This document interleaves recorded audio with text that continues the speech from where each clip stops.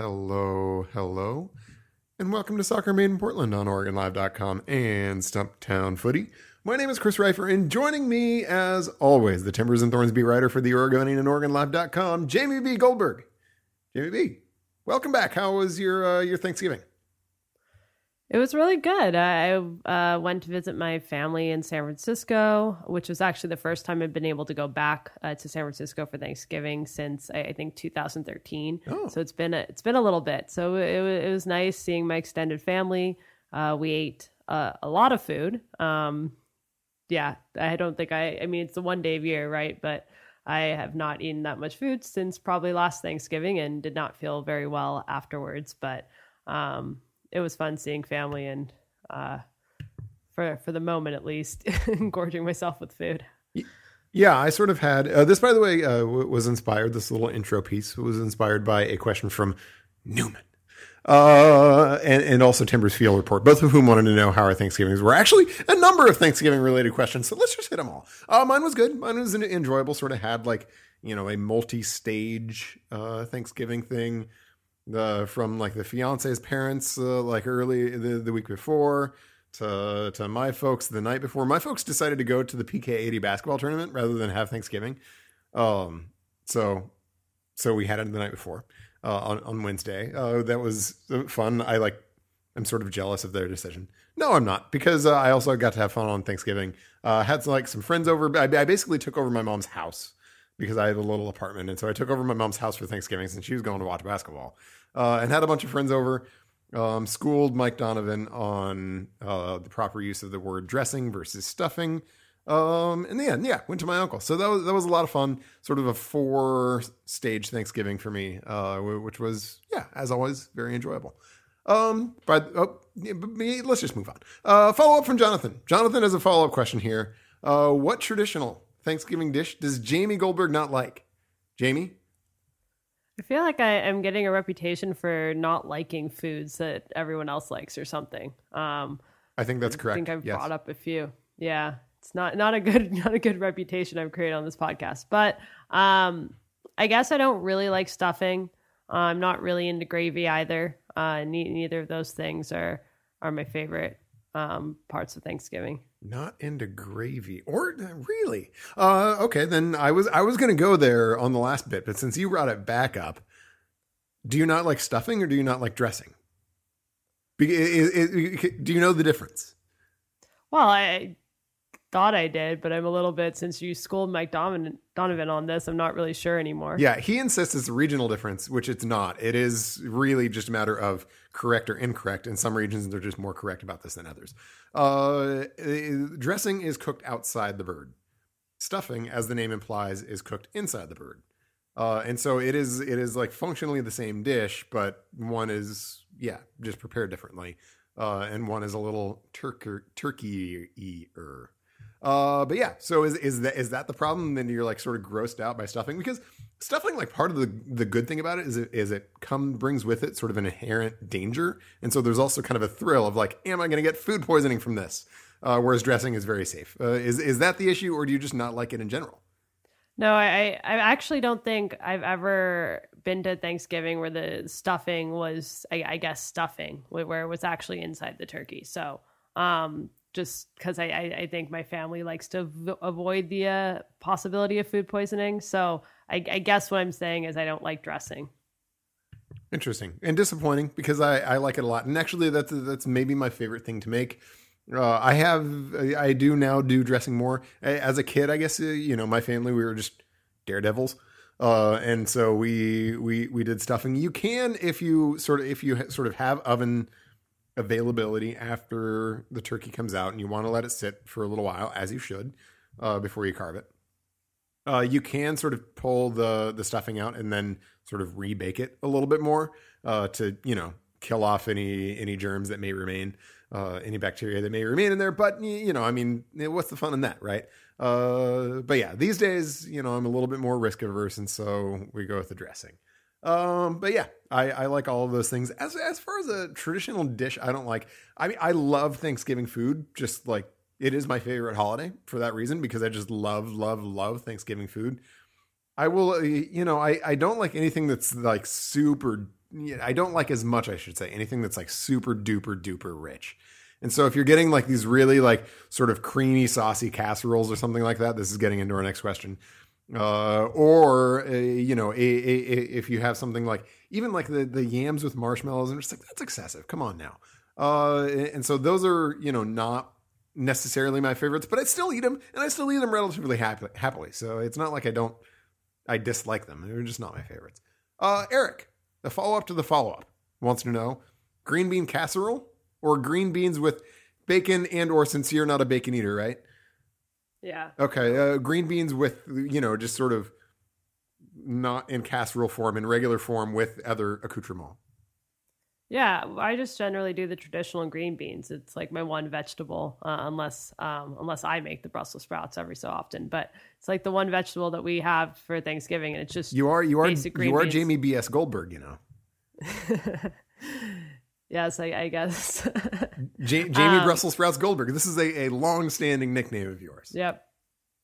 I feel like there are a few, but yes, I guess that is one of them. Jamie but food yeah, Goldberg. Yeah, I'm just green beans by themselves are pretty good to me. Yeah, I definitely go with the green beans with, bacon or other things option rather than the casserole. I also just sort of enjoy, like, sometimes you'll see green beans with like sort of almonds and that kind of stuff. I think it's all good. I like green beans just sort of as they are. Not my favorite Thanksgiving vegetable. That definitely goes to Brussels sprouts as well. I agree with you, even if you get the nickname and I do not. Okay. I guess we have some business to discuss, so let's discuss some business. Caleb Porter, no longer the Timbers coach. Wow, that's a little bit of business, and one that I don't think we necessarily expected to discuss on the first sort of like full-on postseason podcast or off-season podcast. Let's just start here. When you heard the news on that fateful Thursday evening, how shocked were you? Did you see this coming at all? Yeah, I was just unbelievably shocked. I just did not see this coming. I was not prepared for it. I think I was eating dinner or something. And I was not really thinking about work in that one moment because it was the off season and I didn't expect any massive news coming Thursday night. And it was, I don't think anyone saw this coming really. I mean, after the tenure that Caleb Porter had in Portland after this season, which was overall successful despite the early exit in the playoffs, there was no real indication. There's no indication that he had another job lined up. So there's no real indication that he would be leaving. And I think for anyone, both fans and people that follow the team and are closely paying attention to all the rumors that could be going around, this was completely unexpected. Yeah, totally shocked. I saw a text maybe 2 minutes before the story dropped, and I was it just said like Porter out, and I was just like, what? Like what are you? What? This is possible? This is what are you even talking about? Like I was confused by the relatively simple, like straightforward statement. Because I just couldn't, I was so shocked by it. I was just like, that can't be right.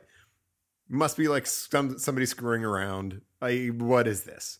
And so, yeah, I was like on a scale of 1 to 10, I was like a 14 on the shocked scale. Totally blindsided by this. No indication from anybody or from anywhere that this was coming up, and that, so totally, completely shocked. Is where I was. I too was like, eating dinner, watching TV, enjoying a nice quiet Thursday evening. And then that was blown to bits. And that's about how it goes. Question from Yanks in Portland, who wants to know more surprising to you, Diego Valeri's MVP season or Caleb Porter's sudden departure? I think for me, this is an absolute no-brainer.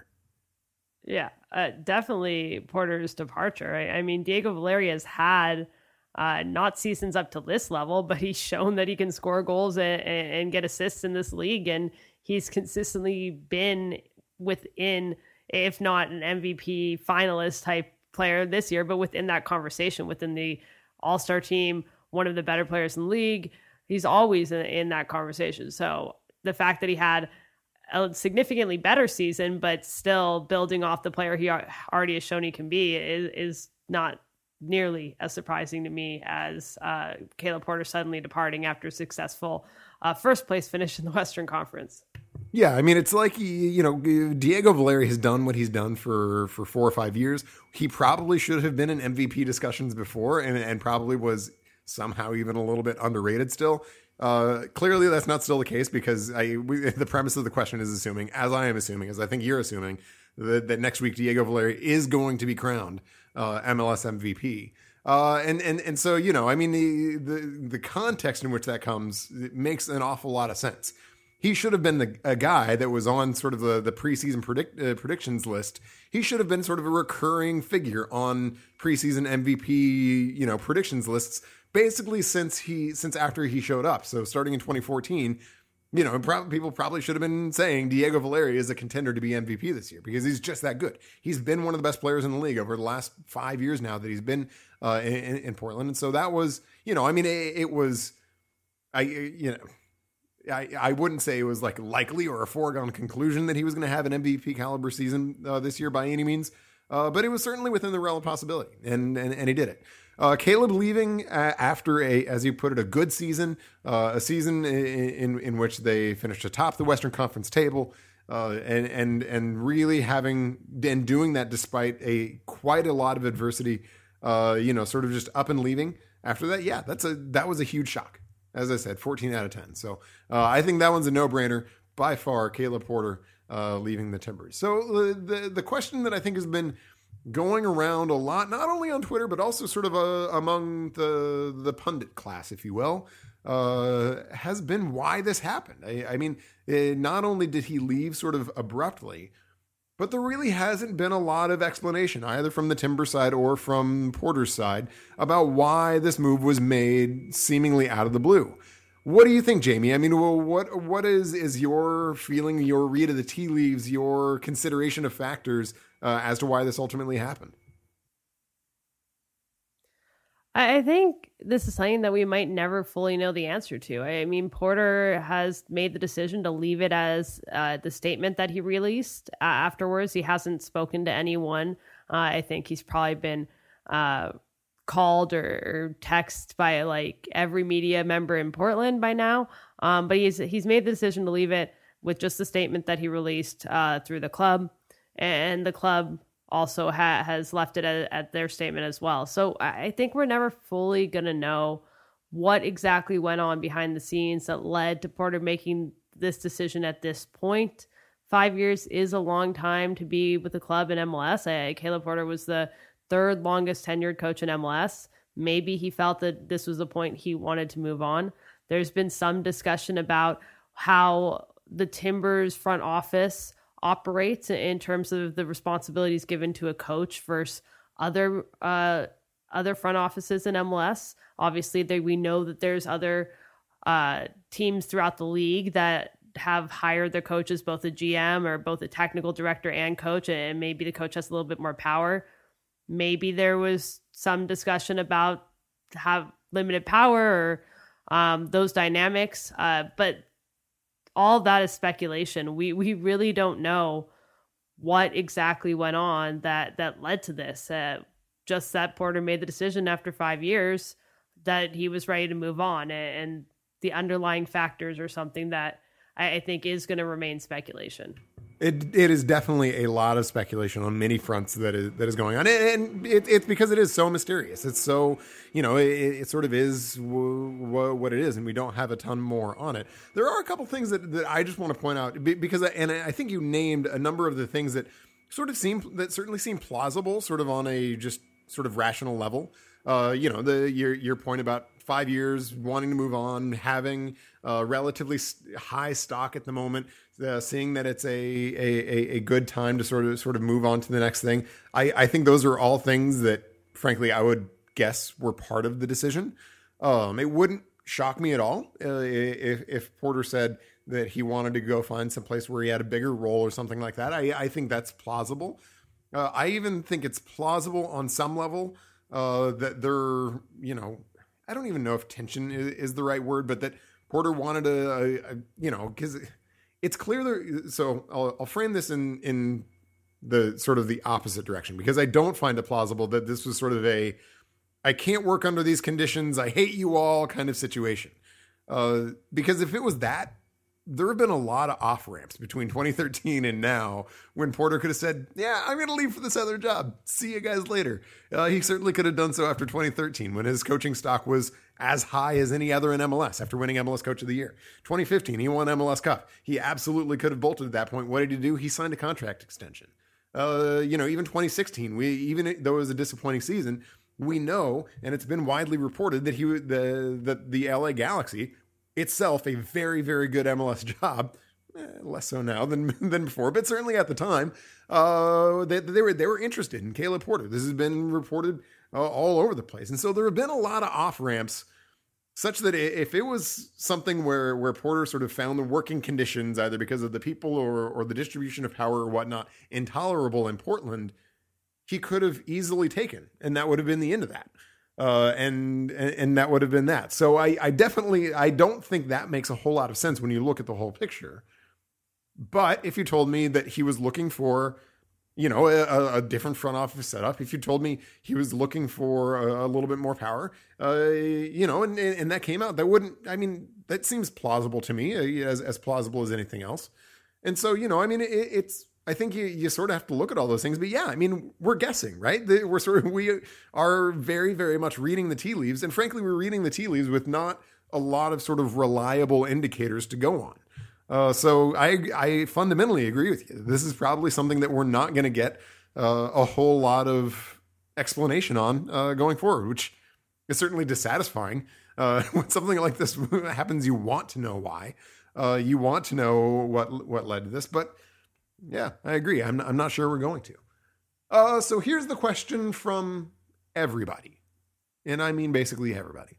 What criteria are the Timbers looking at when they're deciding who to hire to replace Caleb Porter? And who do you think they're considering? And what is your prediction for who they're going to hire? Yeah, I think we learned a bit about that today with the Timbers finally holding a press call to discuss some of these issues and the process going forward. It sounds like they are still actively interviewing candidates. They haven't decided on a short list just yet. They're still going out. They're still trying to identify different potential candidates. And so the process, it sounds like, is just in the very beginning. They did indicate, and this was a little bit of a surprise to me, but they did indicate they're looking at both American or candidates that are in the United States, but also potentially foreign candidates, international candidates as well.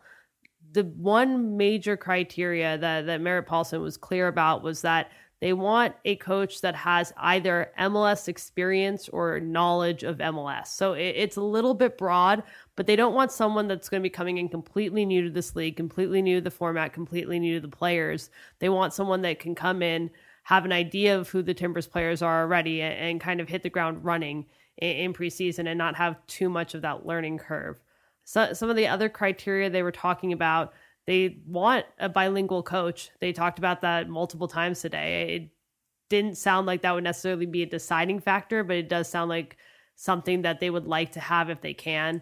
They also said they would like to potentially have a coach that is coached in different countries as another possible criteria.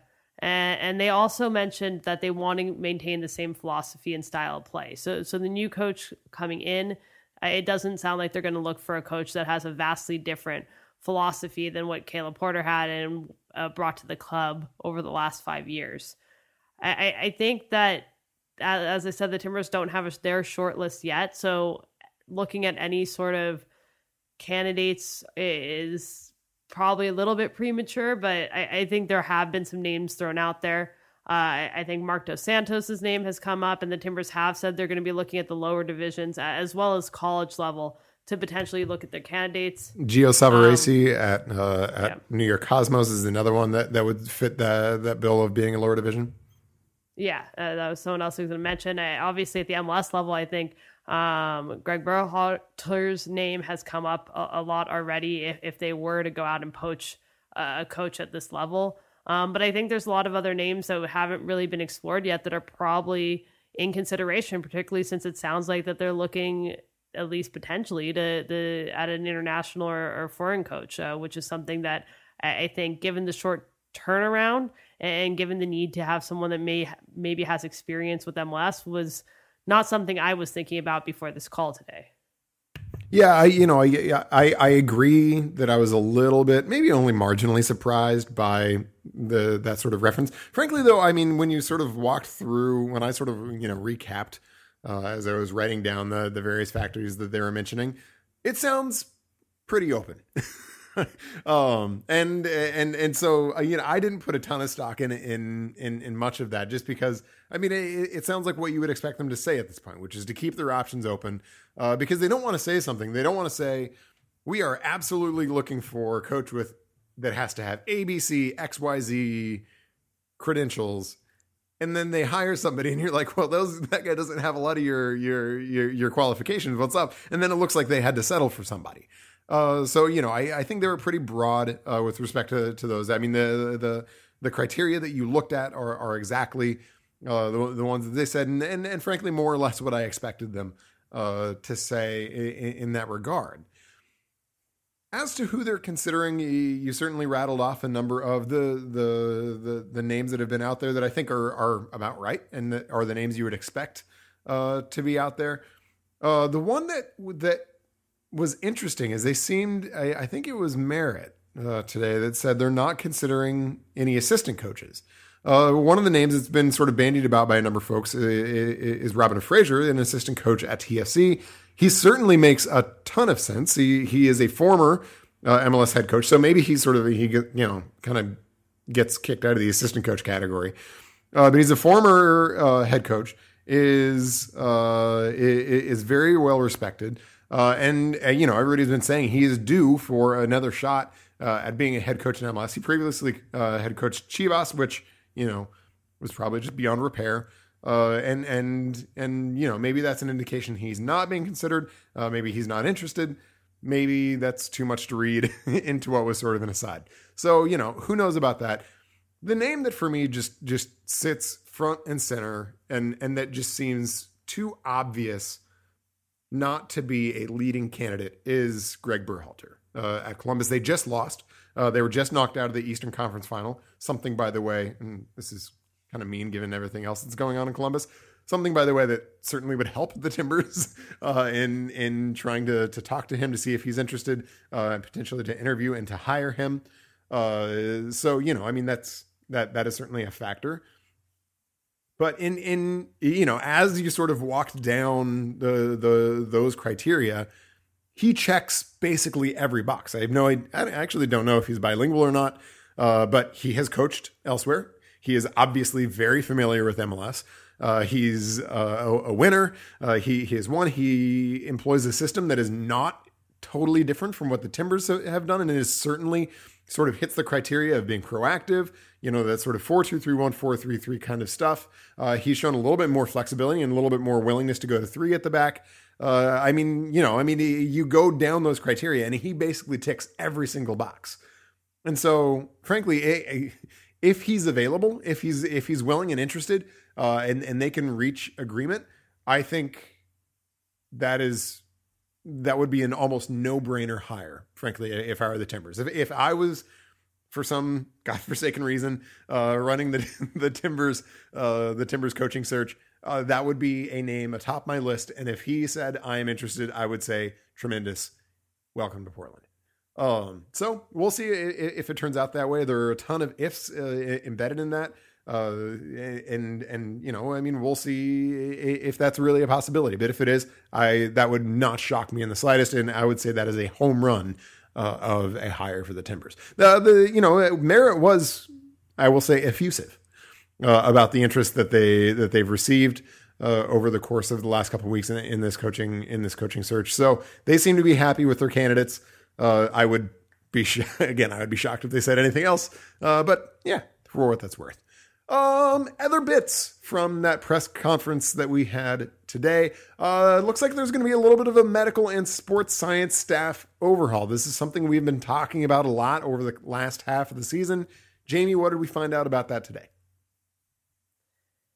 Yeah, they I asked Gavin about it, and he said that they are going to be hiring a new head trainer, which isn't, I don't think that's shocking because it was sort of an interim decision. They moved up the T2 head trainer when Nick Wald resigned earlier this season. So that one wasn't so shocking.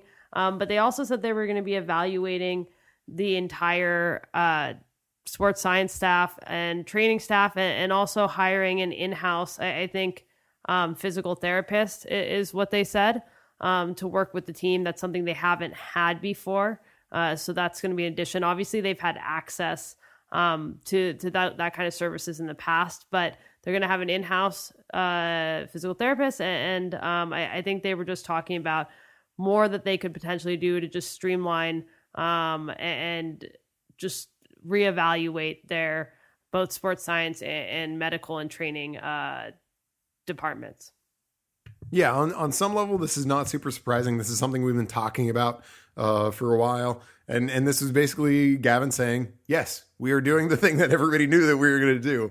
And you know, Caleb had even hinted about it with a couple of weeks left in the season that they were going to be doing something like that. So not a huge shock, but I mean, you know, to the extent there's any concern about whether they have identified this issue, I think today put that to bed. They have identified it. They are taking it seriously. They are going to be making some changes over the course of the offseason. Other offseason priorities, specifically ones on the field. Gavin went into that as well.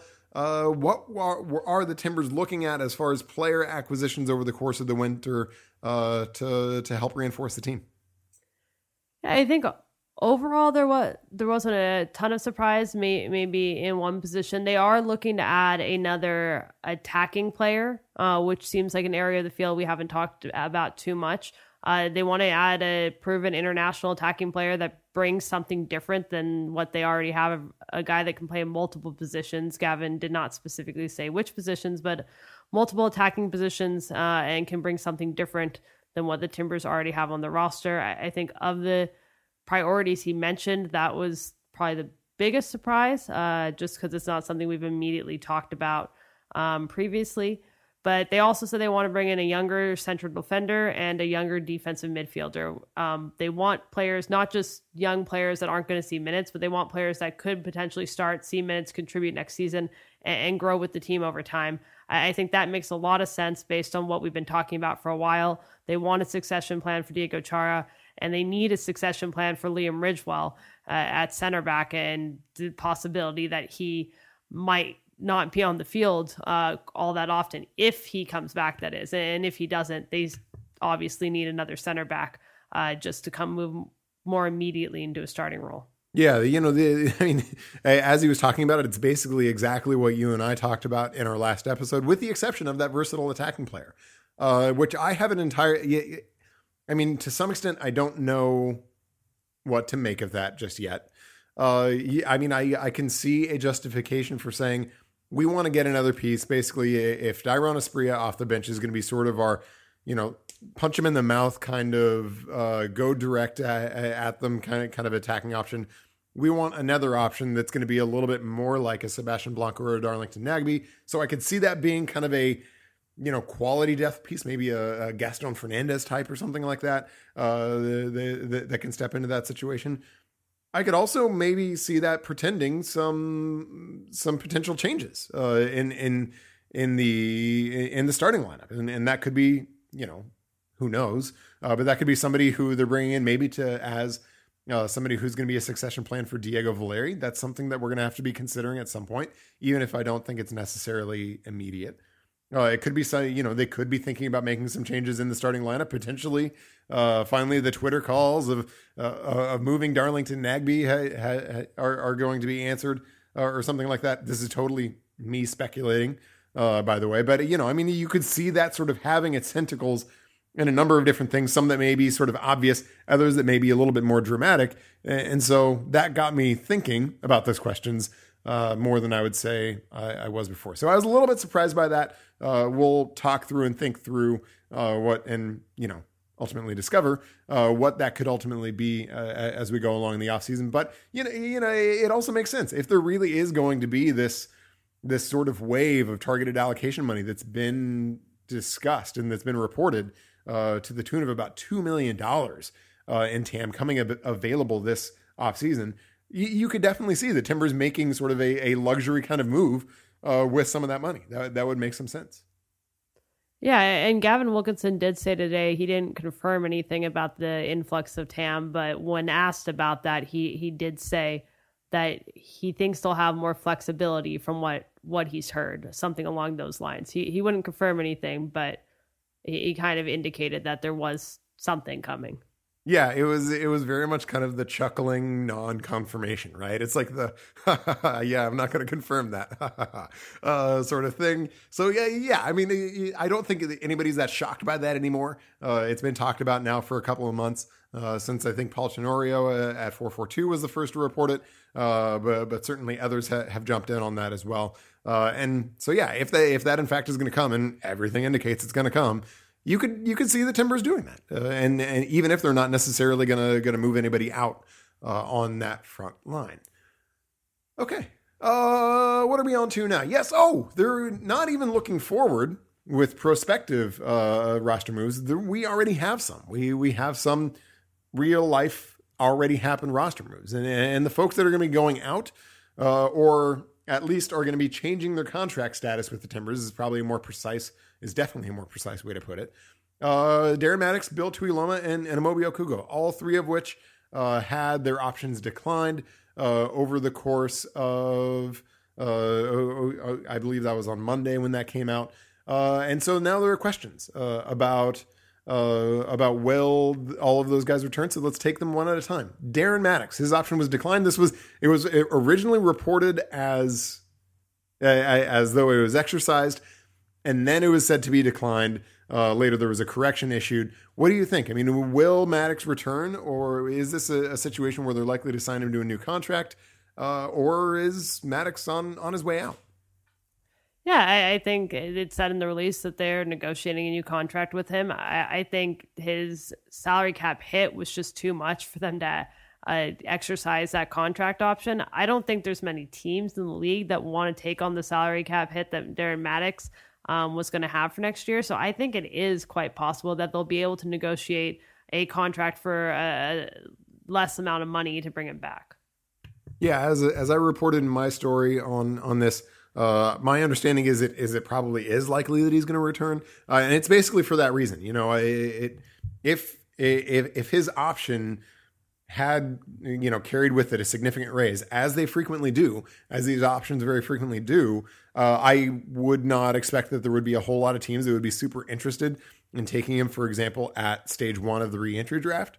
And so short of that, it does make sense, and it certainly seems likely that they may be able to reach a deal at some point to keep him in Portland. It sounds like the Timbers are interested in doing so. And yeah, that's that. Now, I mean, Darren Mattocks last year made around $300,000 and his cap hit was in the ballpark of $300,000. His base compensation, I think, was like $316 or something like that. And, I mean, that is not cheap, but it's also not like a crazy amount of money to be giving to your, 5th or 6th attacking player, depending on how you sort of sort it out, your second striker, or whatever you will. I mean, when you have an effective cap for 20 players of about $6 million, when you add in all the TAM and the jam and all of that business, I mean, that's not an insane amount of money. And so if they can get something along those lines, it wouldn't surprise me at all if Mattocks does come back and maybe does that. I'm not sure I'm super wild about that. I think it is in many respects kind of a conservative move to make sure the Timbers have cover at the 9 spot, and to make sure that the Timbers have a good backup 9 in the instance that Jeremy Ebobisse doesn't take another step forward next year. So in that respect, it's sort of the safe play. But I mean, I also think that if you have that guy, it's going to be awfully tempting to play him over Ebobisse. And the reality is, with young players like Jeremy Ebobisse, if you're not if you're going to wait until he is clearly better than his competition for that spot, he probably never will be, because he probably won't get the playing time that he needs in order to develop into the player that he can be. And so, that does raise a concern for me. That said, if they get Maddox signed to to a reasonable contract, as I'm sure they're trying to do, I think he would be a viable trading chip. The reality is he was, especially later as the season went along, he was an asset for the Timbers. He was pretty good for the Timbers, and there are a lot of teams that would look at that, especially a team maybe whose forward goes down with an injury early in the season. That would say, we need a guy. The Timbers have Darren Maddox. He's not on a ridiculous contract, and he can do the job, as he did for them late in the season last year. And so maybe he then becomes a little bit of a trading piece if Ebobisse does come into camp and look good. So we'll see. You can see how the rationale works out for that. I'm a little bit ambivalent about it, but hey, that's how it goes. Bill Tuiloma, his option was declined. What is your feeling about that? And Gavin Wilkinson gave a huge hint about this in today's press conference. But Jamie, what is your inclination about whether Tuiloma is going to return to the Timbers? Yeah, I was going to point that out as well. Gavin Wilkinson, in describing the defensive midfielders that the Timbers had, mentioned Bill Tuiloma by name. So it sounds like he has him penciled in to be on the roster. And I think the plan was that they were in discussions to try to bring him back. And I would expect so, just based on how Gavin was talking today. Apparently those discussions have been quite amicable. Omobi Okugo, what do you think? Yeah, I don't think so. There was no indication that they're in discussions with him. They said that he would enter, I believe, I'm trying to remember which one he would enter, but I think it was the re-entry draft. But it did not indicate that he would be coming back. You know, and the reason for this is it may not even necessarily be all that much of an indictment of Okugo, who I think everybody would agree has been solid defensive midfield and center back depth for the Timbers. He's not a guy that you want to play 15 games a year. But if you got to play him 5 games a year, you're not, scandalized by that. And I don't think anybody would besmirch his time that he spent in Portland. But if you remember back last spring, Jeff Carlisle had sort of an interesting string of tweets where he was talking about there was kind of a complex formulation. I think it was probably even last January earlier at the league, where they were trying to figure out who between the Timbers, Sporting Kansas City, and Orlando City sort of had responsibility for his contract and for his salary cap hit, because Okugo has been making a good amount of money, I think, from a contract that he signed when he went to Orlando City from Philadelphia Union, where he had a really successful early career. And the implication has been from Carlisle's string of tweets is that the Timbers were not carrying as a cap hit a whole lot of that money. It is perfectly conceivable that if they picked up that option, they would be. That then they would be responsible for a lot, or maybe even all. And so as a result, the Timbers may not have really been able to pick up Okugo's option. But yeah, I mean, if they do have a Tuiloma who it seems they like, Lawrence Olam in that spot to provide some cover, maybe they're saying that they're comfortable going forward with that depth at that defensive mid position and are ready to separate from Okugo. The other guy that is on his own now and is going to be entering MLS free agency is Ben Zemanski, who has been just absolutely riddled with injuries since 2014 and 2015, and really has never made a full and consistent recovery from that. Disappointing, because it looked like for a while he might actually have a chance to sort of elbow his way into a pretty consistent role with the Timbers and make a nice little career out of it. But injury certainly derailed that, and well, I guess that was that. So the Timbers have somewhere right now between 24 and 26 roster spots taken. That all sort of depends on how it goes with Tuiloma and Maddox and those kinds of things. That seems like a lot, right? I mean, you look around other teams and they have between, 13, I think, on the low end and 18 or 19 roster spots taken up heading into the offseason. So the Timbers have a lot. They have a pretty full roster heading into this winter. What do you think the big decisions are that the Timbers are facing going into the winter, and how they're going to sort of manage this? Yeah, I mean, it's not surprising that they have that many taken up at this point. It's not like they picked up a bunch of options and you're wondering why they picked up some of those options. They had a lot of players under contract. So that's just how it is from the perspective of what they were going to announce up to this point. It does not mean that all those players will be on the roster heading into next season. I think big one is Liam Ridgewell. We've talked about that.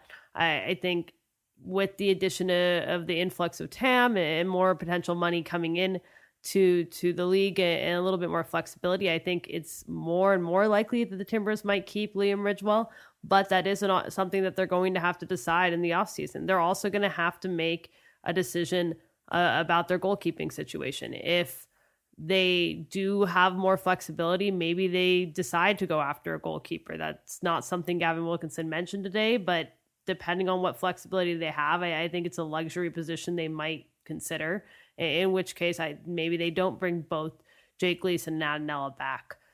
So I think there's a number of decisions that are still going to happen with the players on the roster right now. I think another one, Chance Myers is still on the roster. I do not expect him to be on the roster next season. After the season he had, I just don't see them bringing it back. So they're going to have to sort that out as well.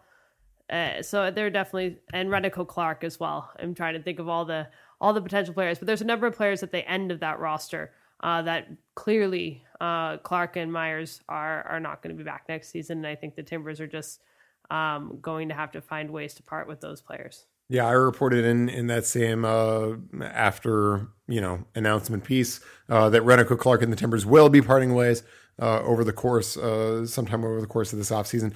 Benga Arakoyo is another big one where you would imagine that he is likely not going to be a Timber next year. And that certainly has some tentacles into the Ridgewell situation as well, because they play the same position. The Timbers do need to find some cover, not only for those guys, but for Roy Miller, who we found out is under contract. And it seems likely, therefore, that the Timbers are going to put him on the season-ending injury list and obtain another roster spot and potentially even some cap space as well, using that mechanism while keeping Miller in town and connected with the club. So, yeah, I think the reality is there are an awful lot of big decisions, as you noted, from Myers to Clark to Arakoyo to Ridgewell to how they manage the Miller situation that the Timbers are going to have to sort out. So this is not going to be, even all the Porter stuff aside, this wasn't a routine off season for the technical staff, Gavin Wilkinson, Ned Grabavoy, and company. Now they have the added complexity of not having their coach to help out with that, and also having to find a coach, which is in and of itself a big job. So, there's a lot left to go on with this roster. I think this is not going to be an off season where you can sort of shut it down, open up Twitter back in March and say, what's going on with the team? Okay, let's get ready to go. No, this is one where you're going to have to be, pretty dialed in the entire time. Question from Nick. Should we be excited or concerned about any of the mini drafts, the expansion draft, the re-enter draft, the waiver draft, that are about to take place in MLS? All of those are sort of queued up in early and mid-December before the holidays, so we sort of get that all out of the way. Is there anything that you're particularly concerned or excited about for the Timbers going into any of those? I'm not particularly excited about any of them. It's not very often where you find a big player off any of these drafts. I think the Timbers have. I think they got Zach Awani off one of these drafts in a few years back. And sort of a trade that had tentacles into the re-entry draft is how they got Jorge Villafania, that same deal. Yeah, so a roundabout way of them bringing in Jorge Villafania. But outside of that, you haven't seen much movement from the Timbers in those kind of drafts. So I'm not particularly excited. They might pull something out of their hat during one of those. We don't know. In terms of the expansion draft, that's always a little bit worrisome. We don't know if the Timbers are going to end up losing a player through that. So that's one I go in with a little bit more concern. But I'm not sure if it's an obvious player that the Timbers are going to absolutely lose in the expansion draft. But I do think that is, you have to have a little bit of concern for that. And the expansion draft in recent years has become, I should say this way, the expansion teams have used that draft in recent years as opportunities to build up depth more than anything. And so the guys I think you're most concerned about in those kinds of things are, the Zarek Valentines of the world, the guys that maybe can provide depth at a couple spots, are pretty good, are relatively cheap. Those are the guys that you could see getting taken in a draft like that. Maybe, I'm spitballing here, a Lawrence Olam, or something like that, are the kinds of guys that you see go in those drafts. Jeff Adinella or Jake Gleason, whichever of them is unprotected, certainly seem like possibilities in that kind of a draft. But anymore these days, it is pretty rare for kind of a game-breaking expansion draft selection to be taken and a team to really feel exposed from it. So I'm not super worried about that. We did find out today, by the way, this is a little bit of an interesting Timbers tidbit on that Jeremy Ebobisse, even though he was not technically Generation Adidas for a couple different reasons, he'd already turned pro as a result of playing in USL after going to Duke. And in addition, he was also a Nike athlete, not an Adidas athlete. He wasn't technically quote unquote Generation Adidas. So there was a little, but he was basically, for all intents and purposes, Generation Adidas. Like, we found out that another one of those purposes is going to be the expansion draft. So the Timbers will not have to protect him. He's going to be exempt from the expansion draft along with Marco Farfan. They will not be eligible for selection. The Timbers will be able to keep both of those guys. So that's good news. And then, as far as how it plays out, we'll see. But it's not something that you lose a huge ton of sleep over these days. And you're spot on about the other drafts. Those are teams that primarily shopping for depth pieces that come through the re-entry draft, that come through the waiver draft, although that is often nothing at all. And eventually into free agency as well. But again, in scouring sort of the field of those acquisition mechanisms, I don't see any sort of major Timbers targets that could come out of them. Maybe you'll see the Timbers pick up a guy that'll help fill out the depth chart, but it won't be more than that. Oh yeah, we got a kit tease from the old at Timbers FC account, and it is white. It appears the 2018 secondary kit, taking over for the red and black striped kit, will have some element of white in it. What is your first reaction? White. Like I've said, white is not always my favorite. It's such a limited thing. I am going into this with a little bit of hope. Sometimes I do like white kits. Every once in a while they work out for me. And apparently everyone else thinks white kits are clean and awesome. So I'm just the absolute minority. I think there's potential for a good, clean white kit, but it was such a small tease. Basically all we got out of it was white. And I think that's what we were expecting. I think the rumor going around is that they were going to move away from Rose City Red and we'd have a white kit this time around. Yeah. And basically what we got was like the crest and then another like crest sized like splotch of white near it. So yeah, that is that. What we saw, which is probably like 3% of the surface area of the kit itself, what we saw looked nice. It was a very nice picture. Our good friend Craig Mitchell Dyer, who does photography for the Timbers, did another just bang up job on the photo. And otherwise, we found out that there's going to be white on the jersey. So yeah, hey, okay. Question from Shrek: why in the world are the MLS playoffs so long? Yeah, that's a good question.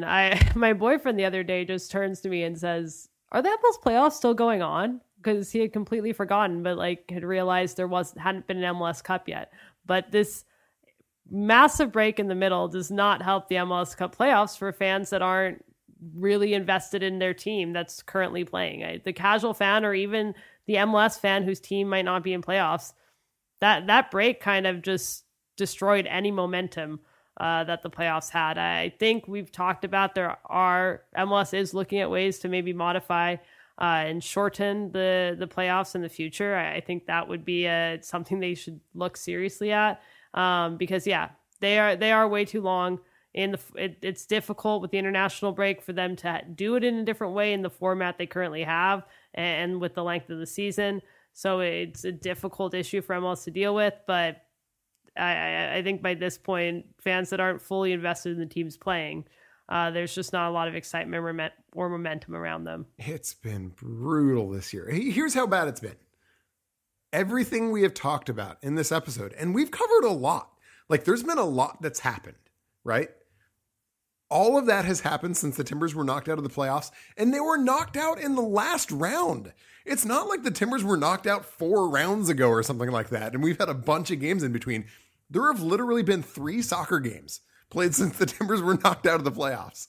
And that feels like absolutely a lifetime ago. So this has been, it has been bad. The reason, in addition to the international break, MLS has been more sensitive this year than they have been in years past about trying to find really advantageous TV windows for their playoffs games. And in fairness, to date, it has really paid off. The ratings for the MLS playoffs are up, I think, about 18% year over year, which is really, really impressive. And it certainly goes to MLS being aggressive, arguably for some purposes overly so, in finding advantageous TV windows. So, that's that. But I totally agree with you. We talked about how the various ways that this can change. MLS is considering various ways this can change. And my goodness, I really hope it happens. And frankly, I think it will. Because this has been, hey, look, your boyfriend's not alone. Like I have had some moments where I've been like, playoffs still, like, is that still a thing? What's going on? So yeah, it is still a thing. It is still going on. The Crew were just knocked out by Toronto FC. TFC will host MLS Cup. They are almost certain to host Seattle Sounders. Stop me if you've seen this one before. And that's going to be how it goes. Okay. Oh, a question from our host emeritus, Kelly McLean. What sort of impact do you think #Rockgate is having on Merritt Paulson? Will he be able to set aside this distraction on focus on the task at hand, which is finding a new coach? Jamie, what do you think? Is Merritt going to be too distracted by Rockgate? I don't know. I think Merritt might have to resign. This is quite a scandal going on that the Willamette Week broke this afternoon. Totally, absolutely, definitely news that needed to be reported. I think Merritt's in a tough situation. He's totally going to be distracted by this very important thing that's going on. If you did not read the earth-shattering report, it is that Merritt apparently put some rocks in his front yard near the road. A neighbor, or perhaps neighbors, I don't know, were upset by this. Apparently one of them got a lawyer, which is like, you got to be pretty upset to do that. This is all just so ridiculous. Like I can't even help but laugh. Apparently the county or some sort of governmental agency, some governmental overlord, if you will, inspected it and decided that the rocks were in fact a violation of something, and told the Paulson family to remove the rocks. The Paulson family has cooperated and apparently is either removing the rocks or maybe he's getting a permit for the rocks. I don't know. We'll see how that goes. Like this is definitely like a sort of like stay tuned sort of thing. What if they get a permit and the rocks stay? Like what's going to happen? But yeah, so, hot water. It is all just like so hilarious that somebody out there was like, you know what? This is worth using the internet's ink to write about. Because it is, yeah. I just love it. It is a just tremendous source of entertainment and just like complete and utter pettiness that provides some levity in otherwise very like heavy times. So yeah, anybody, if you have like, quibbles with your neighbors, apparently tell the Willamette Week. They are like all about sort of neighbor conflict journalism right now. So Nigel Jaquist will be right on that, I'm sure. Okay. Hey, some NWSL bits. And this has actually been really big news that has been sort of evolving over the last couple of weeks. And I think it has evolved quickly in a way that nobody a few weeks ago would have anticipated. We talked on our last show about Vlatko Andonovski taking over for Laura Harvey with the Seattle Reign. Harvey leaving the Reign. At the time, we thought that was going to be to take a job with the U.S. Soccer Federation and likely some sort of job in the women's national team program. Plot twist. Not only is that not happening, but there's now going to be an NWSL team in Salt Lake City affiliated with Real Salt Lake. There will not be a team in Kansas City next year. And Laura Harvey is going to be taking that job with the new Salt Lake City team, which is the old Kansas City team, which is the team that Vlatko used to coach. Whoa. Jamie Goldberg, unpack this for us. Yeah.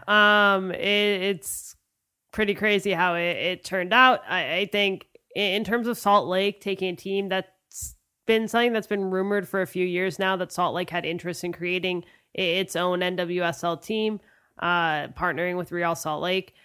But it wasn't expected to happen this season or this quickly. It sounds like it came together pretty fast with Kansas City not being able to reach an agreement with Sporting Kansas City to kind of have them take over the ownership of that team.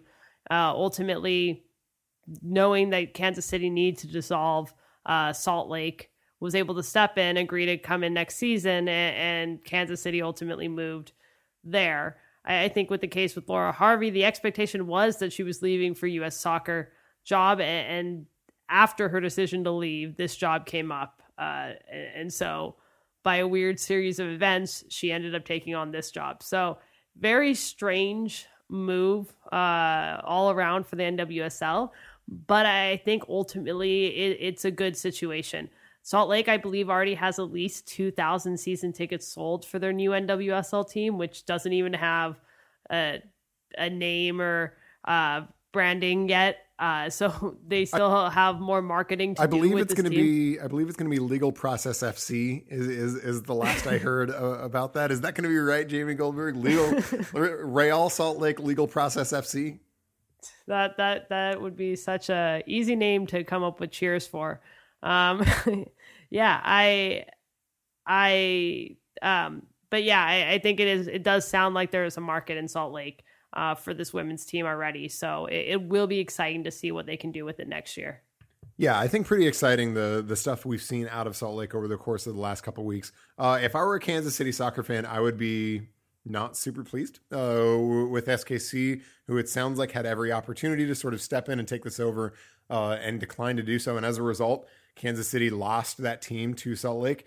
Huge credit to Deloitte Hansen, an owner who I have been pretty critical of over the course of the last few years at various spots, and the rest of the Real Salt Lake family for stepping up and doing this. And it certainly appears doing it in a way that they are really sort of buying in. They are really sort of taking the Timbers Thorns model and treating whatever the NWSL side team is going to be basically on equal footing with the MLS team. So huge credit to them. I'm excited to see how this turns out. It would just be great.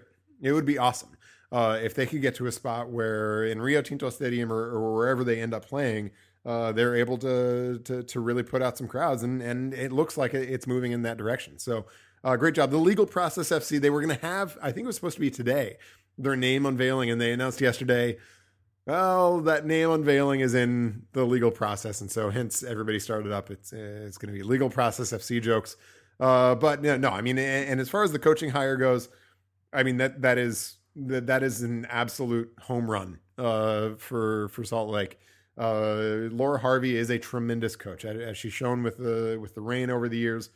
She is one of the best women's soccer coaches I think in the world. And the fact that she both came available and that they were then able to get her to come to Salt Lake in sort of the matter of a couple of weeks, I think is both good luck and really, really good work by Real Salt Lake Legal Process FC, RSLLP FC. So yeah, kudos to them. Best of luck. Really excited to see how that pans out. I think at this point it is absolutely guaranteed to be a major hashtag upgrade over FC Kansas City, a club that despite some real success on the field, powered by the aforementioned Vlatko Andonovski, among other folks, the players, they have a role to play, I suppose, and folks like that, despite success on the field, it is a franchise that never really got off the ground. And this very much, even just in a couple weeks in Salt Lake, looks like it is getting off the ground in a pretty exciting way. So best of luck to them. And yeah, that's exciting. Okay. That's the end of the show. We're done. We are Soccer Made in Portland. That's Jamie Goldberg. I'm Chris Reifer. You can find us, I don't know, every now and then in the off season, on OregonLive.com and Stumptown Footy. We will be back as news happens. You can subscribe on iTunes and Stitcher. Then it downloads and does, fancy stuff. You can take it on the train or whatever. And yeah, thank you all so much for your questions, and for tuning in next week. Enjoy MLS Cup, which will be coming up in a week and a half or so. as well as the Western Conference, the end of the Western Conference semifinal tomorrow evening. Enjoy all of that. Enjoy the soccer. Enjoy the off-field soccer-related news. We'll be back to talk about it all. And yeah, as always, until then, until we see you again, take care.